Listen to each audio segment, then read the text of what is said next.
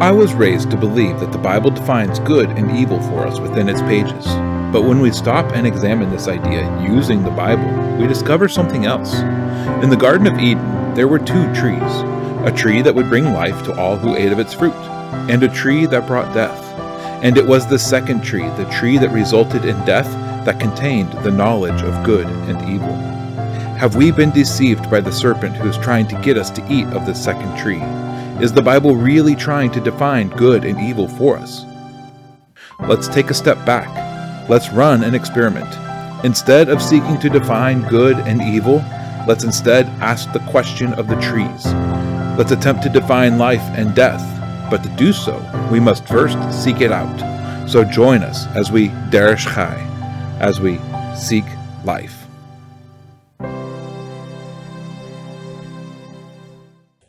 Hey everybody, welcome to the Derech Chai Experiment, the show where we examine scripture asking questions of life versus death, rather than questions of good versus evil. For the past 2 months, we've been in the story of Jacob. And Jacob as a character has the largest presence in the book of Genesis, as he is present for nearly half the book.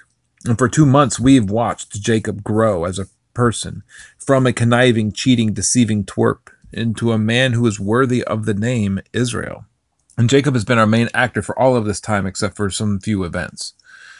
This week, however, that ends.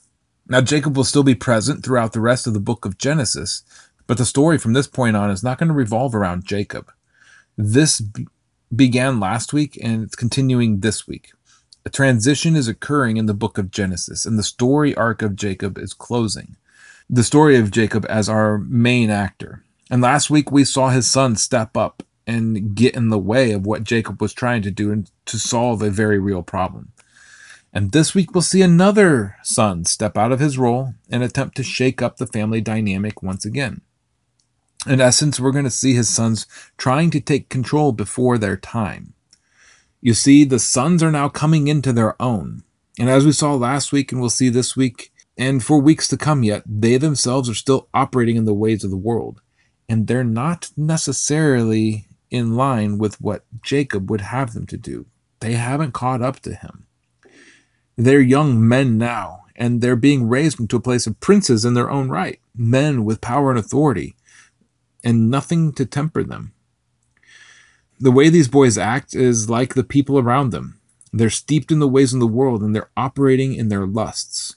And this week, we get a mixed bag. There's a whole lot going on this week that we need to cover. And as we'll see, it actually tells a story. We'll see Jacob leading his family, and then Jacob attempting to deal with the fallout from Shechem. And then Jacob gets attacked from all sides. The nations, the people surrounding him, they aren't out to get him. They're not the ones who are attacking him. But someone else is. And no matter what Jacob does in this story, he's going to lose. And yet, he's also going to be comforted. And then, oddly enough, and disappointingly enough to our Western sensibilities, comes the genealogy of the descendants of Esau. This is such a mixed bag of stories, and there's a thread through them all that I think we can discern. So let's read this parsha and see what pops out. Genesis 35 through 36. And Elohim said to Yaakov, "Arise and go up to Bethel, and dwell there, and make an altar there to El, who appeared to you when you fled from the face of Esav your brother." And Yaakov said to his household and to all who were with him, "Put away your foreign mighty ones that are among you, and cleanse yourselves, and change your garments. And let us arise and go up to Bethel, and let me make there an altar to El, who answered me in the day of my distress, and has been with me all the way which I have gone." So they gave Yaakov all the foreign mighty ones which were in their hands, and all the earrings which were in their ears, and Yaakov hid them under the terebinth tree which was near Shechem. And they departed, and the fear of Elohim was upon the cities that were all around them. And they did not pursue the sons of Yaakov. And Yaakov came to Luz, that is Bethel, which is in the land of Canaan, he and all the people who were with him. And he built there an altar, and called the place El Bethel, because there Elohim appeared to him when he fled from the face of his brother. And Devorah, Rivka's nurse, died. And she was buried beneath Bethel, under the terebinth tree. So its name was called Alon Bakut. And Elohim appeared to Yaakov again when he came from Padan Aram and blessed him. And Elohim said to him, "Your name is Yaakov. Your name is no longer called Yaakov, but Yisrael is your name." So he called his name Yisrael. And Elohim said to him, I am El Shaddai. Be fruitful and increase.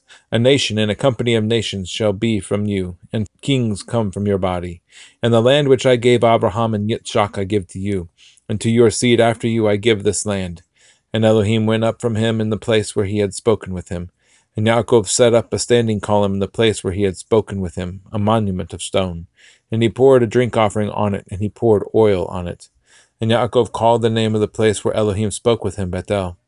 And they set out from Bethel. And it came to be, when there was but a little distance to go to Ephrat, that Rachel began to give birth, and had great difficulty giving birth.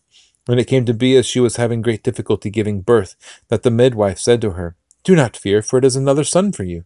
And it came to be, as her life was going out, for she died, that she called his name Ben-Oni, but his father called him Ben-Yamin. So Rachel died and was buried on the way to Ephrat, that is, Bet Lechem. And Yaakov set a standing column on her burial place, which is the monument of Rachel's burial place to this day. And Yisrael set out and pitched his tent beyond the tower of Eder. And it came to be, when Yisrael dwelt in the land, that Reuven went and lay with Bilhah, his father's concubine. And Yisrael heard about it. Now the sons of Yaakov were 12. The sons of Leah were Reuven, Yaakov's firstborn, and Shimon and Levi and Yehuda and Yissachar and Zebulun. The sons of Rachel were Yosef and Benjamin. The sons of Bilhah, Rachel's female servant, were Dan and Naphtali. And the sons of Zilpah, Leah's female servant, were Gad and Asher. These were the sons of Yaakov, who were born to him in Padan Aram.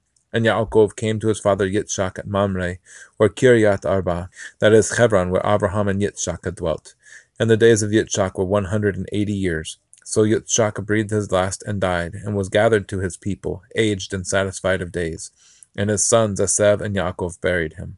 And this is the genealogy of Esav, who is Edom. Esav took wives from the daughter of Canaan, Adah, the daughter of Elon the Hittite, and Oholibamah, the daughter of Anna, the daughter of Zivon the Chivite, and Basmat, Ishmael's daughter, sister of Neviot. And Adah bore Eliphaz to Esav, and Basmat bore Reuel, and Oholibamah bore Yeush, and Yalam, and Korach. These were the sons of Esav who were born to him in the land of Canaan. And Esav took his wives and his sons and his daughters and all the beings of his household and his herds and all his beasts and all his possessions which he had gained in the land of Canaan, and went to a land away from the presence of his brother Yaakov. For their possessions were too great for them to dwell together, and the land of the sojournings could not support them because of their herds. So Esav dwelt in Mount Seir. Esav is Edom. And this is the genealogy of Esav, the father of the Edomites in Mount Seir. These were the names of Esav's sons: Eliphaz, son of Adah, wife of Esav, and Reuel, son of Basmat, wife of Esav. And the sons of Eliphaz were Taman, Omar, Zepho, and Gatam, and Kenaz. And Timnah was the concubine of Eliphaz, Esav's son, and she bore Amalek to Eliphaz. These were the sons of Adah, Esav's wife. And these were the sons of Reuel, Nachat and Zerach, Shammah and Mizah. These were the sons of Basmat, Esav's wife. And these were the sons of Oholibamah, Esav's wife, the daughter of Anah, the daughter of Tzivon. And she bore to Esav Yeush and Yalam and Korach. And these were the chiefs of the sons of Esav. The sons of Eliphaz, the firstborn, son of Esav, were Chief Teman, Chief Omar, Chief Zepho, and Chief Kenaz, Chief Korach, Chief Gatam, Chief Amalek. These were the chiefs of Eliphaz in the land of Edom, and they were the sons of Adah. And these were the sons of Reuel, Esav's son, Chief Nachat, Chief Zerach, Chief Shammah, Chief Mizah. These were the chiefs of Reuel in the land of Edom. These were the sons of Basmat, Esav's wife. And these were the sons of Oholibamah, Esav's wife, Chief Yeush, Chief Yalam, Chief Korach. These were the chiefs descending from Oholibamah, Esav's wife, the daughter of Anah. These were the sons of Esav, who was Edom, and these were their chiefs. These were the sons of Seir, the Horite, who inhabited the land, Lotan and Shoval, and Zivon and Anah, and Dishon and Etzer and Dishan. These were the chiefs of the Horites, the sons of Seir in the land of Edom. And the sons of Lotan were Hori and Hemam. Lotan's sister was Timnah. And these were the sons of Shoval, Alvan and Manachat, and Eval and Shepho and Onam. And these were the sons of Zivon, both Aya and Anah. This was the Anah who found the water in the wilderness, as he fed the donkeys of his father Zivon. And these were the children of Anah, Dishon and Oholibamah, the daughter of Anah. And these were the sons of Dishon, Hemdan and Eshban and Yitran and Keran. These were the sons of Etzer, Bilhan and Zavan and Akan. And these were the sons of Dishan, Utz and Aran. And these were the chiefs of the Chorites: Chief Lotan, Chief Shoval, Chief Tzivon, and Chief Anah, Chief Dishon, Chief Etzer, and Chief Dishon. These were the chiefs of the Chorites, according to their chiefs in the land of Seir. And these were the kings who reigned over the land of Edom, before any king reigned over the children of Israel. And Bela, the son of Beor, reigned in Edom, and the name of his city was Dinhavah. And Bela died, and Yovav, son of Zerach of Botzrah, reigned in his place. And Yovav died, and Husham of the land of Temanites reigned in his place. And Husham died, and Hadad, the son of Bedad, who struck Midian in the field of Moab, reigned in his place. And the name of his city was Avit. And Hadad died, and Samlah of Masrekah reigned in his place. And Samlah died, and Shaul of Rehovot by the river reigned in his place. And Shaul died, and Baal-Hanan, son of Achbor, reigned in his place. And Baal-Hanan, the son of Achbor, died, and Hadar reigned in his place. And the name of the city was Pau, and his wife's name was Mehetavel, the daughter of Matred, the daughter of Mesahav. And these were the names of the chiefs of Esav, according to their clans and their places, by their names: Chief Timnah, Chief Alva, Chief Yatet, Chief Ahoribama, Chief Elah, Chief Pinon, Chief Kenaz, Chief Teman, Chief Mibzar, Chief Magdiel, Chief Aram. These were the chiefs of Edom according to their dwelling places in the land of the possession. Esav was the father of the Edomites. Man, that's a lot of hard to pronounce names. The genealogy of Esau is one of the larger genealogies that we experience in all of Scripture until we get to the Chronicles, which is full of a ton of names. But last week, as we were talking about Genesis 34 and the events in Shechem, the Parsha was supposed to go through verse 8 of this chapter that we've read today. We didn't read it then, though.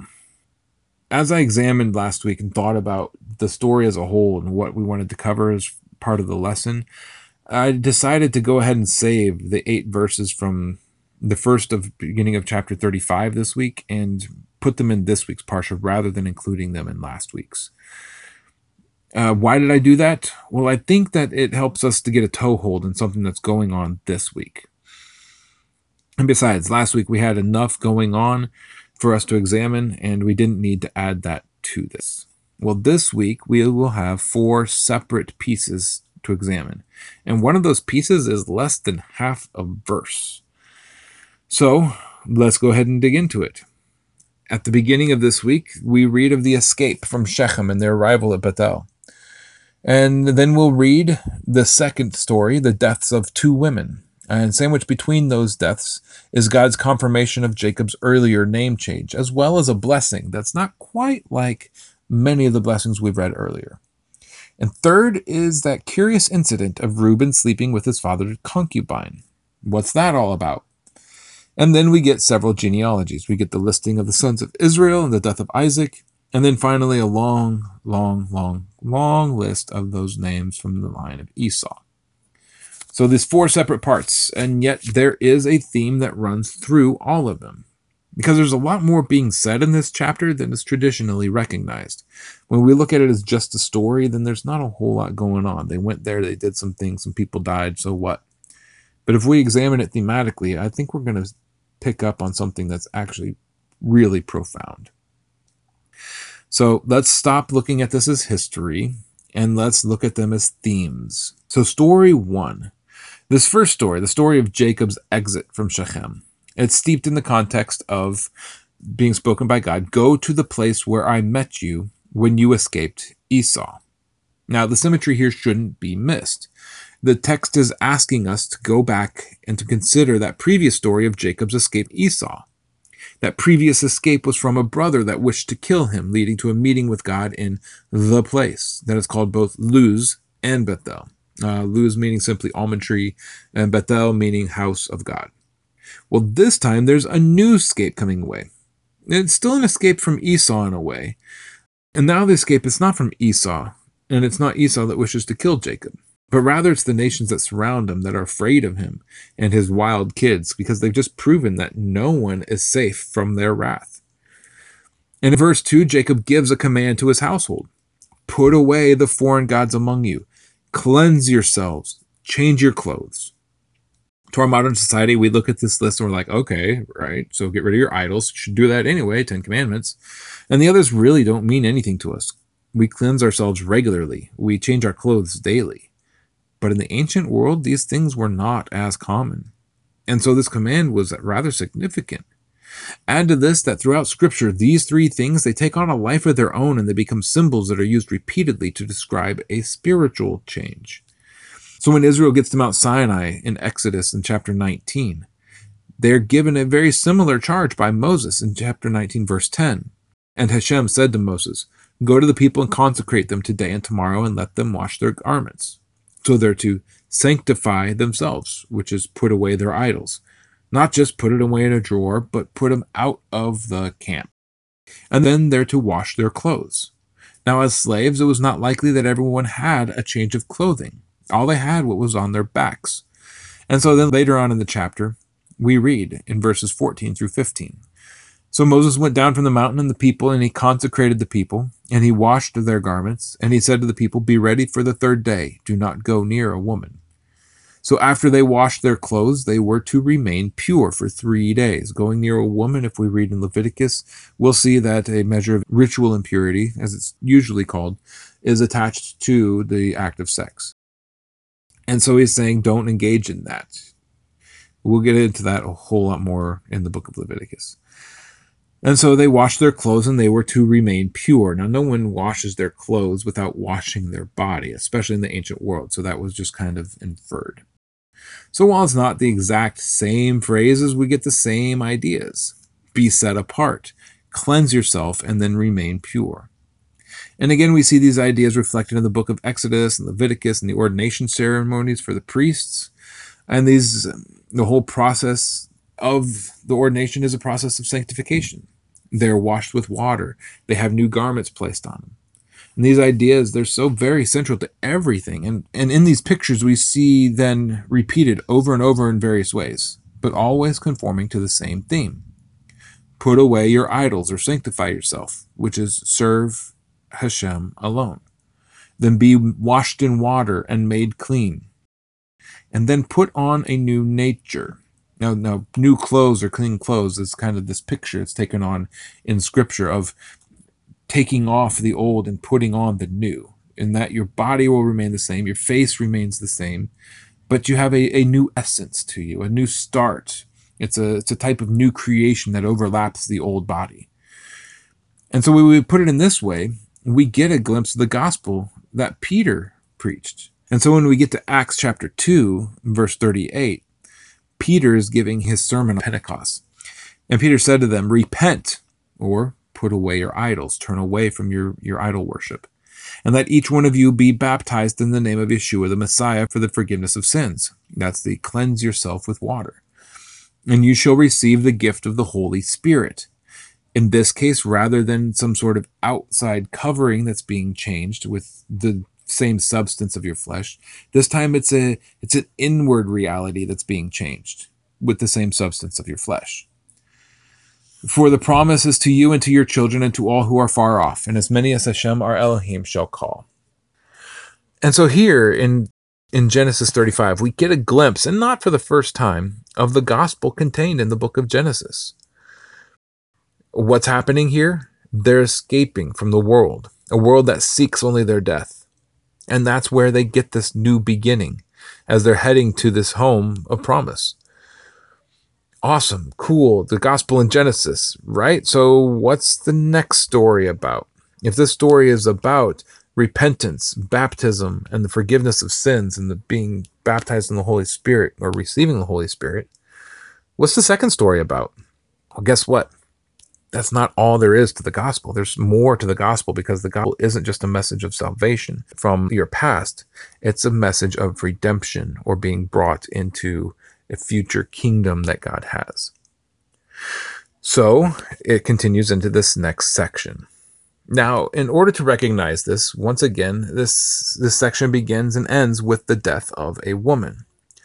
The first woman that dies is the nurse of Rebekah. This is something that I have had to think about for quite some time. Why is his mother's nurse important? What's this all about? Is she even with them? Has he even met Isaac yet? Is he home? Why is Rebekah's nurse around at all? And why does it matter that she dies now? And the fact is, we're not told anything about that.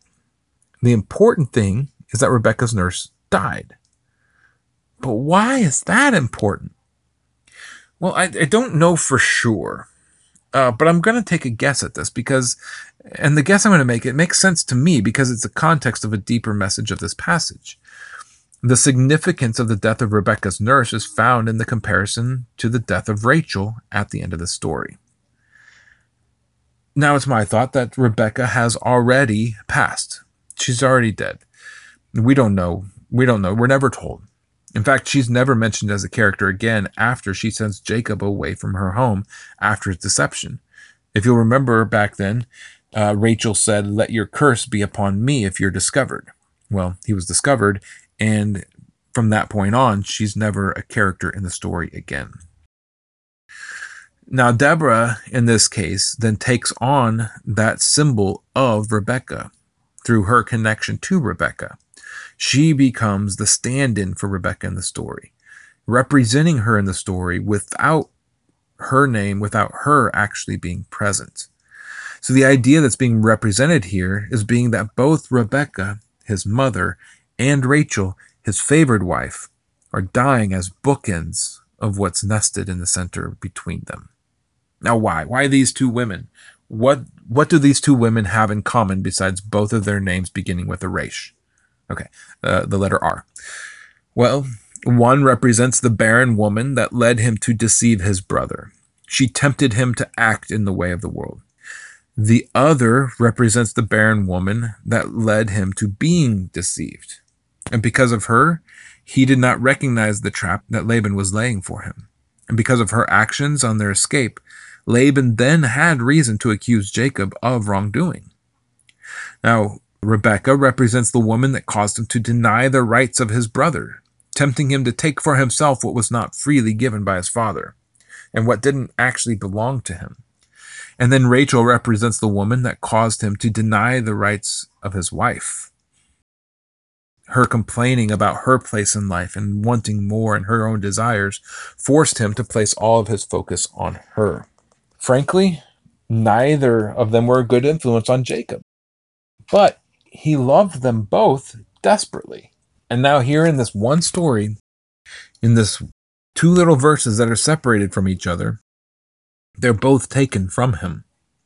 And so what is it in the middle? What is that middle section that's so important, that having his mother and his favored wife both taken from him in a short period of time? What does it contain?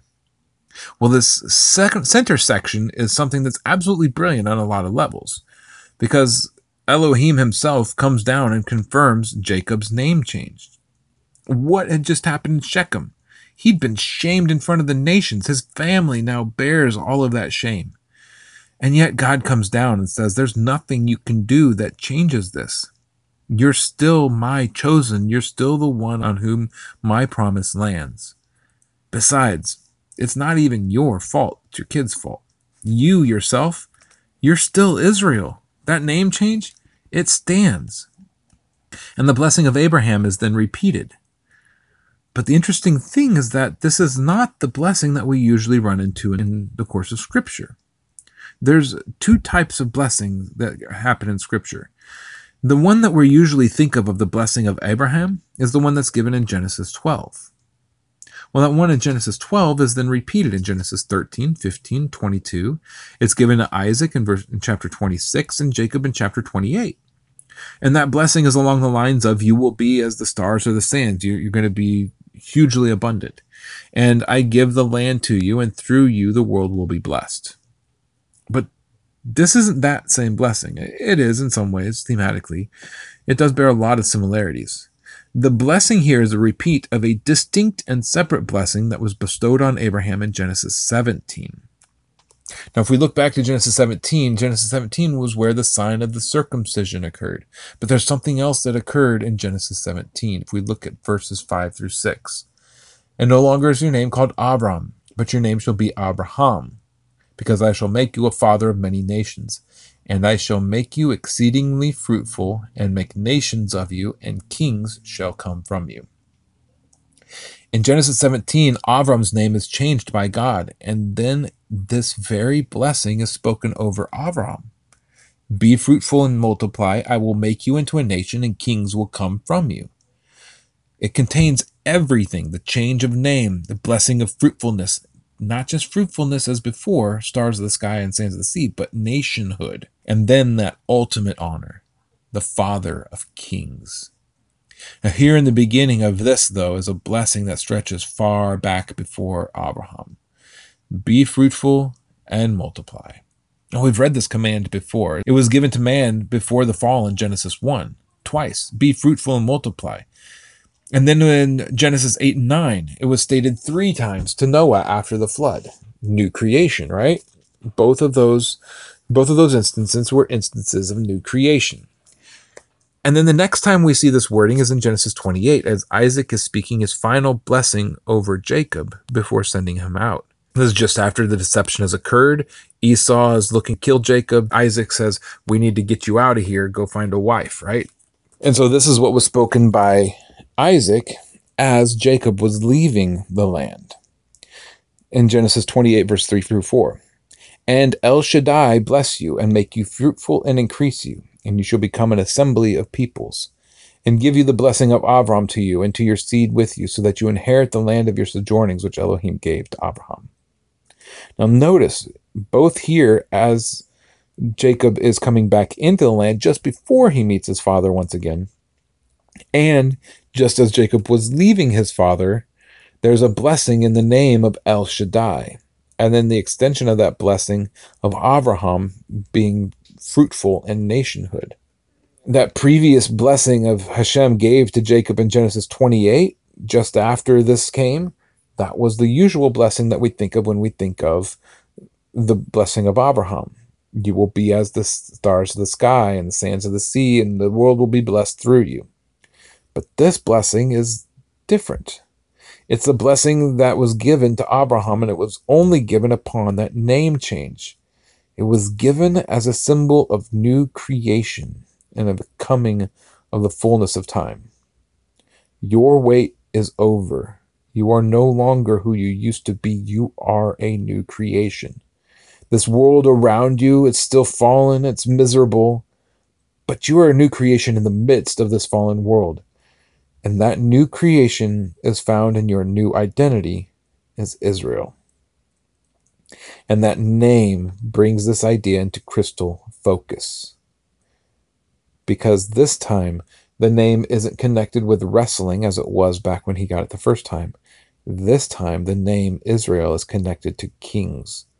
Because one of the ways that Israel can be translated is Yasar El.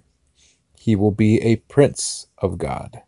And so in this, the gospel goes a little bit deeper. Let's step back from this and look at it thematically. It began with the command, repent, be baptized, and be saved, right? That last one could be phrased as become a new creation, that outward clothing over that same flesh. Then this new one can be steeped in those things that you love and that love you, but that harm you, that keep you from the fullness that God has for you. Those things will pass away.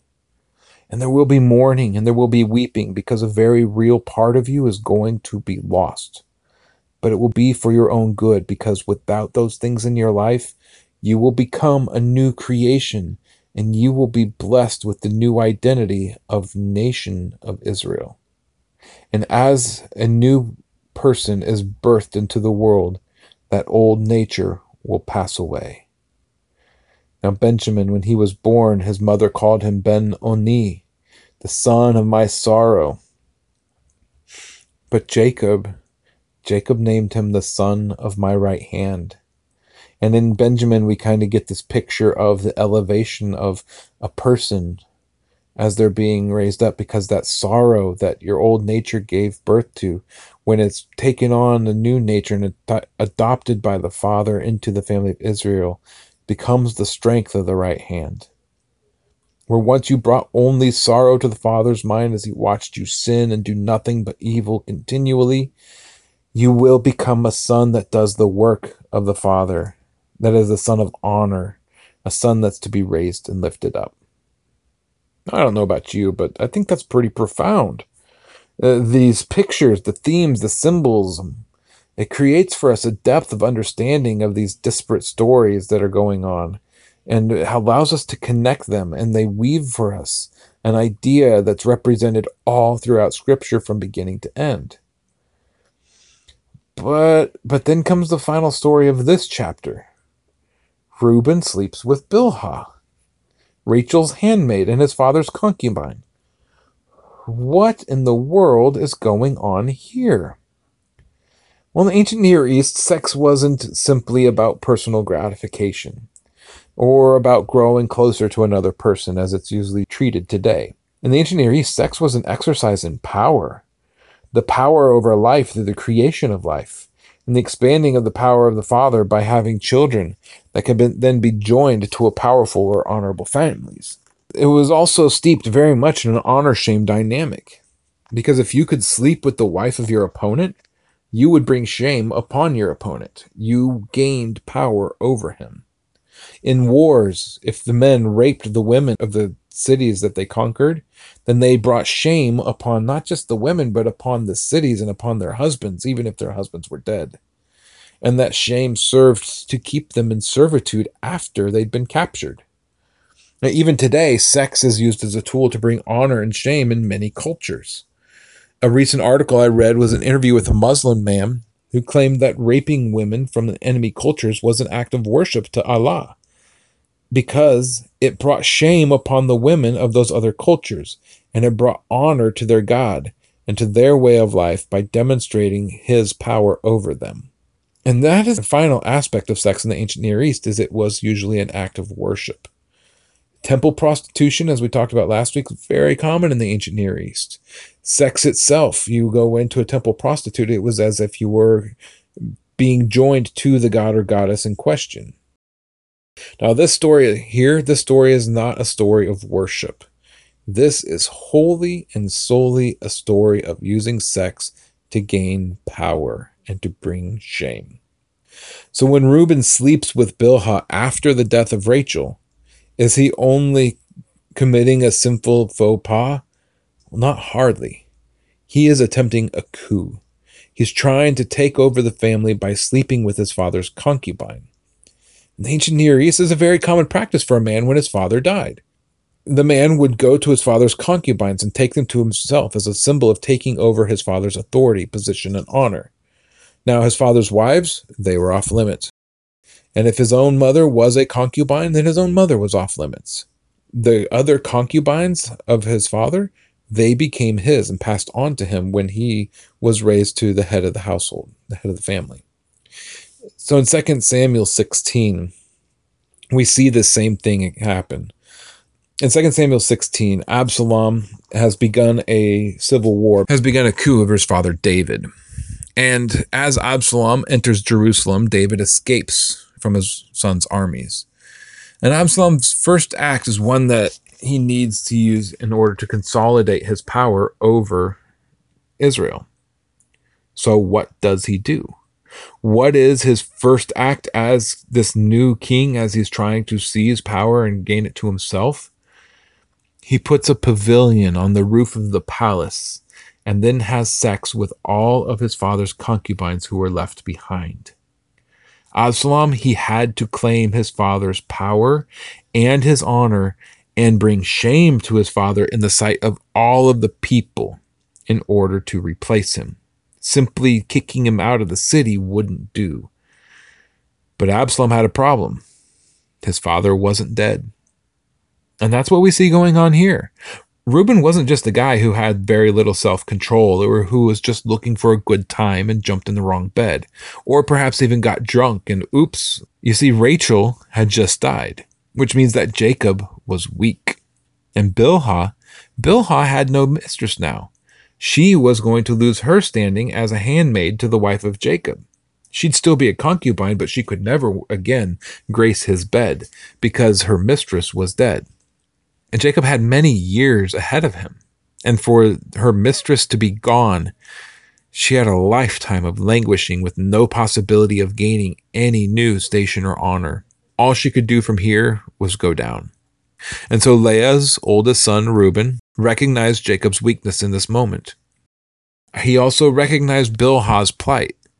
And I believe that Bilhah recognized her own plight and Jacob's weakness. And so I think they were working together to supplant Jacob from his place as the head of the family.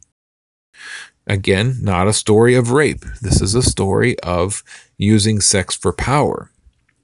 Now, we look at the story as a confusing aside about some sort of lack of self-control by Reuben, when in reality, the story is about Reuben seeking to gain power that wasn't his. It was going to be his. He simply had to wait, but he grasped at it too soon.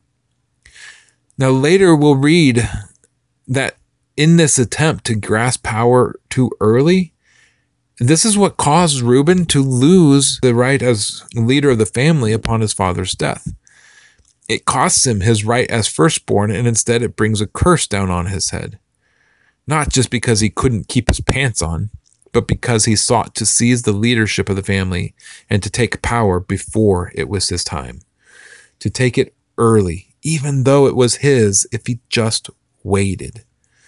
And that was Absalom's fault as well. And it came with the same consequences, being cut off. Now, this piece of information is going to be important in a moment, because the story continues. And the next thing we read, even before the verse is over, is a recounting of the sons of Jacob according to their mothers. And then finally, before the end of the chapter, Jacob arrives at his father's house in Mamre, or here we get the name Hebron. The same city that's so much of Judah's history occurs in. I mean, this city is very storied. Not just did Abraham, Isaac, and Jacob live there. This is the city that Caleb chooses as his inheritance when upon the conquest. This is the city that David ruled in for 7 years over just Judah before his capital was moved to Jerusalem and he increased his kingdom to all of Israel. And it's in this city that Isaac finally dies, and his sons Jacob and Esau bury him. Now, who were these people to Jacob?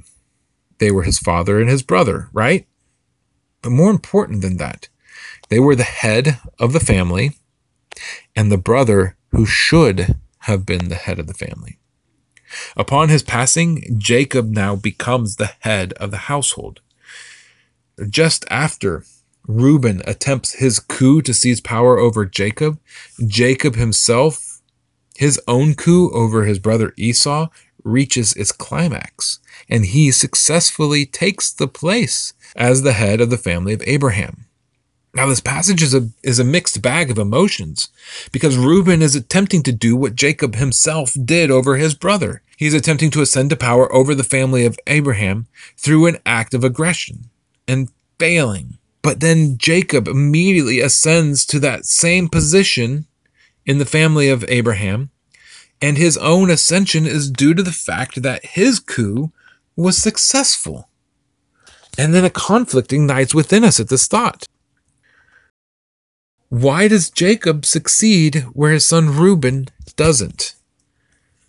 I mean, Jacob was going to lead. We were told that all the way back when Rachel was still pregnant with him. So we tend to look at it as he has nothing to feel sorry about. And yet, for the last 8 chapters or so, they've made a point to reveal that Jacob's own change in character that took place after his coup, before he took the lead of the family. So what if he took his brother's place, right? It was God ordained. It was God predicted that Jacob would be the master, and the means of that occurring is never revealed by God. And so Rebekah and Jacob, they take it upon themselves to make it happen. Jacob seized power away from the one whose right it was. Well, how do we know? Because the entire next chapter is a memorial to the honor and the lineage of Esau. I mean, we saw the same thing in Scripture just after Abraham's death. We read of the names of the sons of Ishmael, the rightful inheritor of Abraham's line. He's honored with a text, with a testament to his own honor after the fact of his father's death. Esau's greatness, blessed by God despite being turned down for the honor of ruling the family. Esau still is honored. He still becomes a king in his own right, just in a different land. Now, Scripture in these last 2 passages, it's reminding us of that stolen blessing and of giving honor to the one from whom it was taken. It's revealed that God does still respect Esau. It's just that Esau's not the one to carry the blessing. Just as Scripture reveals that God still respected Ishmael, just as he wasn't the one to carry the promise. And it reveals to us that God still loves the world. He truly does. He desires to see all honored and all lifted up. But the lesson here is that it must be done under his authority and in his timing. I mean, just imagine if Reuben had been successful and then immediately Isaac died and he took over as the head of the household. Well, how would history have been different then?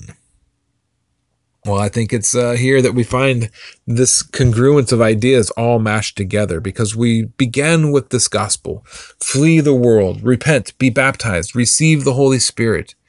The things of your flesh will die, but you'll be granted a new identity of Israel.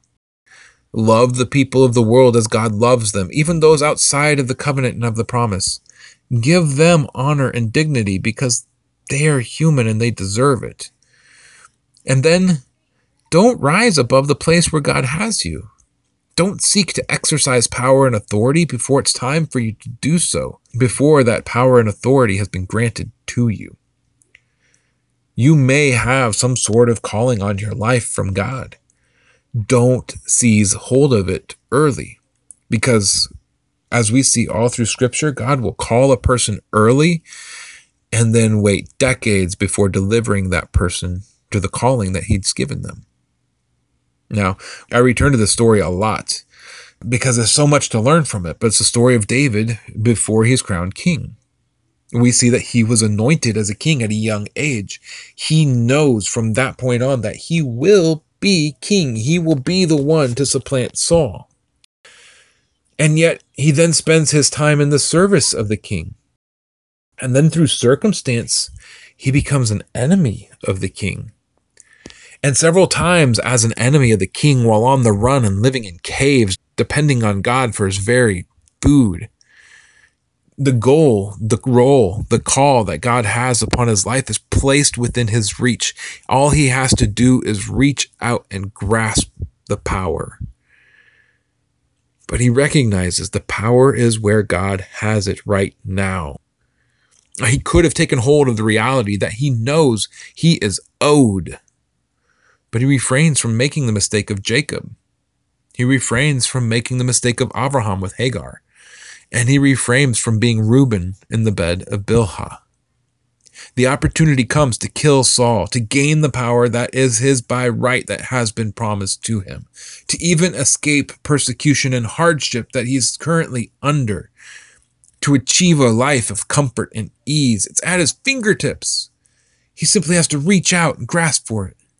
And he refrains because he knows it's not his to take. He knows that God has given a promise to him to make him king.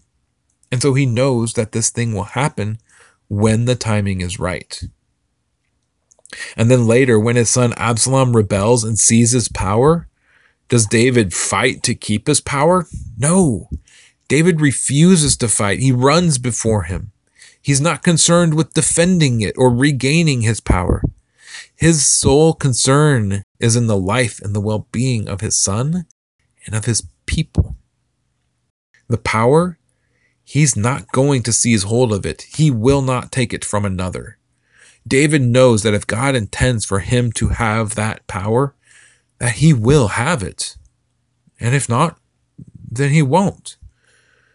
And this too is as much a part of the gospel as any other, because what's being described here in these stories is humility. It's understanding that you don't know everything in the future and that you probably can't figure out how God's going to accomplish what he's going to do. We have to be humble and accept where God has us at all times, regardless of where that is and what that means. And if you could see where I'm sitting right now, you'd understand how much of a reality that is even for me. But God, if he seeks to elevate you, he will elevate you. And if he seeks to cast you down, he will cast you down. And that is on him. It's our responsibility to allow him to place the power where he will place it and with whoever he places it with and for whatever reason he chooses.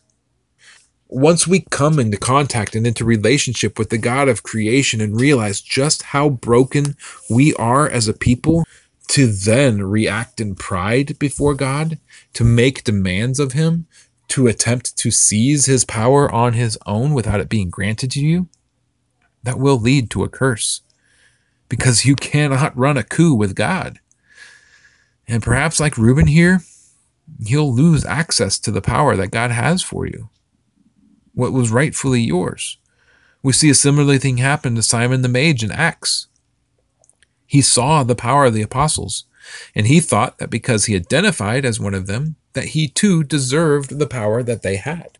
He went so far in his attempt to seize the power that the apostles had that he offered to purchase it from them. And in so doing, he then loses all chance of ever receiving the power of the Holy Spirit. He was rebuked, he was cursed, he was cut off. Perhaps, like Absalom, it will destroy you if you try to seize power too early. Because that's not our job, to seize the power that God has for us, to seize the role that God has for us, or to elevate ourselves to the place that he has for us. Instead, it is our duty to wait patiently on God as he acts in our lives, to not see every instant as God is delivering it now for me, but to rightly discern the situation and say, this isn't right to take it right now. We can't be so power hungry that we seize the power over our own lives or attempt to take control. We must be patient. We must wait. The Bible is so full of advice calling us to wait on God to move. Here's just a small sampling. Hosea 12:6, therefore return to your God, guard loving kindness and justice, and wait on your God continually. Psalm 37:7, rest in Hashem and wait patiently for him. Do not fret because of him who prospers in his way, and because of the man doing wicked devices. Isaiah 30:18, and therefore Hashem shall wait to show you favor, and therefore he shall be exalted to have compassion on you. For Hashem is a God of justice. Blessed are those who wait for him. James 5:7-8. So, brothers, be patient until the coming of the master. See, the farmer waits for the precious fruit of the earth, waiting patiently for it until it receives the early and the latter rain. You too, be patient. Establish your hearts, for the coming of the master has drawn near.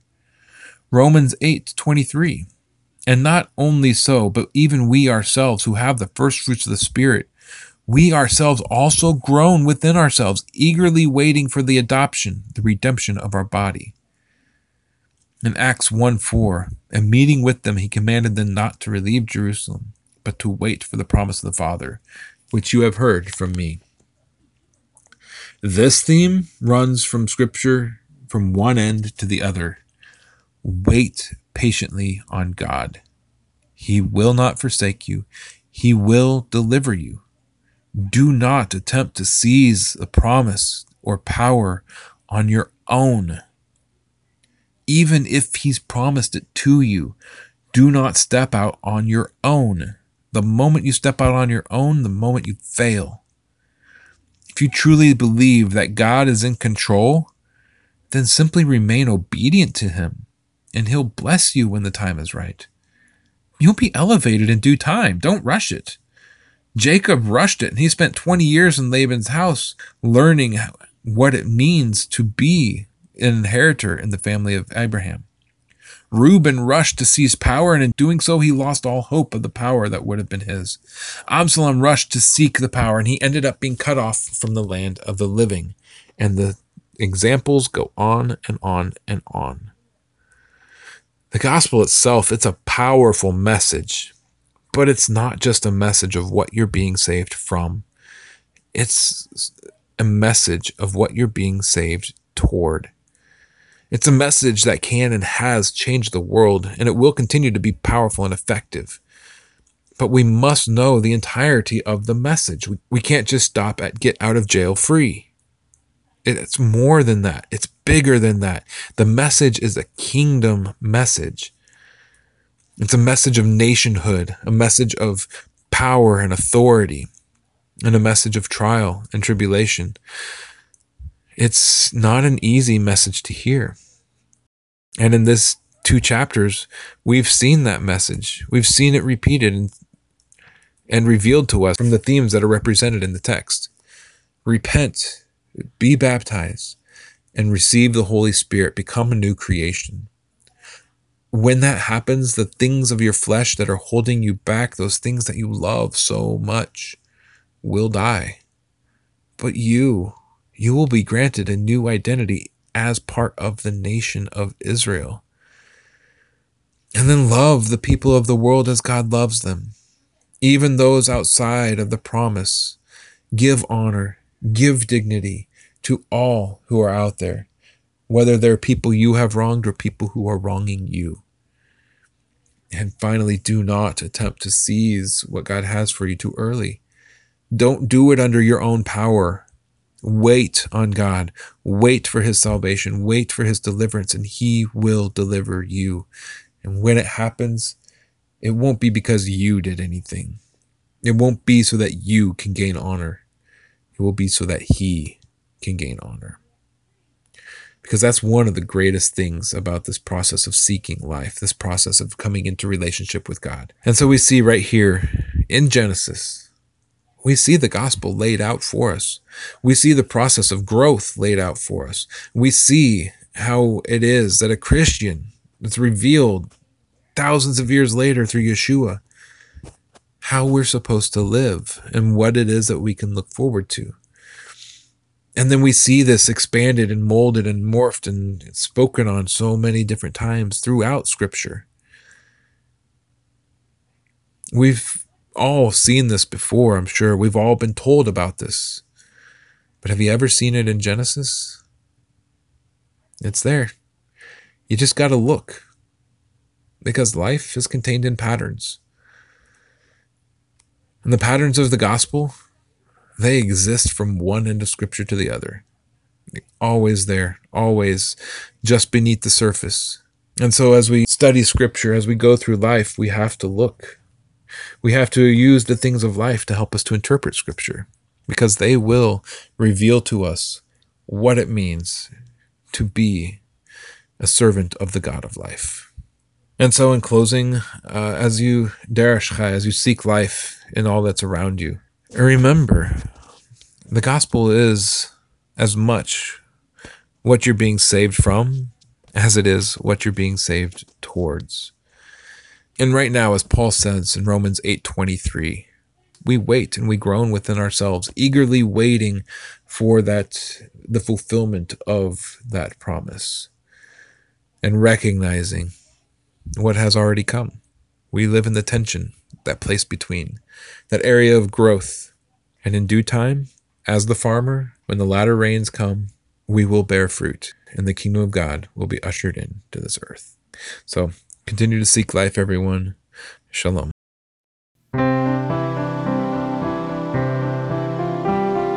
Thank you for tuning in to Derish Chai. If this content has blessed you and you would like more, please consider subscribing, liking, commenting, and sharing with others. To find out more about what we do and to support this ministry, head over to seeklifesc.com. That's seeklifesc.com. We'll see you again next time as we Derish Chai, as we seek life. Shalom.